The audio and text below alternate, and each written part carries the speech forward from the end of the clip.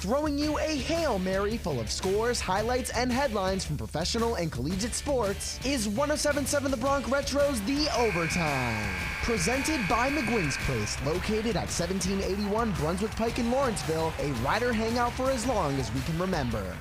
Welcome to another edition of The Overtime.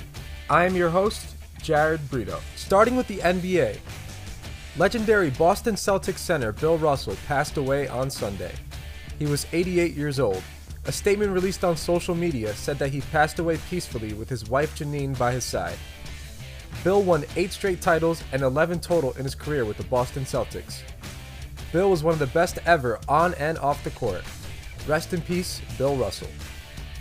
Jumping over to the MLB, Angels pitcher Reid Detmers threw an immaculate inning against the Rangers on Sunday. Oh, and he struck him out. Immaculate. 9 pitches. Reid Detmers strikes out the side. Has it working in the second.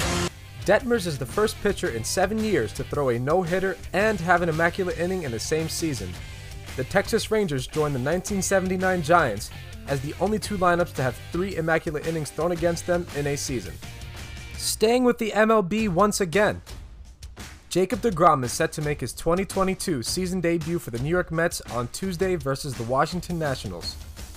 The 2-time NL Cy Young Award winner has not pitched for the Mets since July 7, 2021.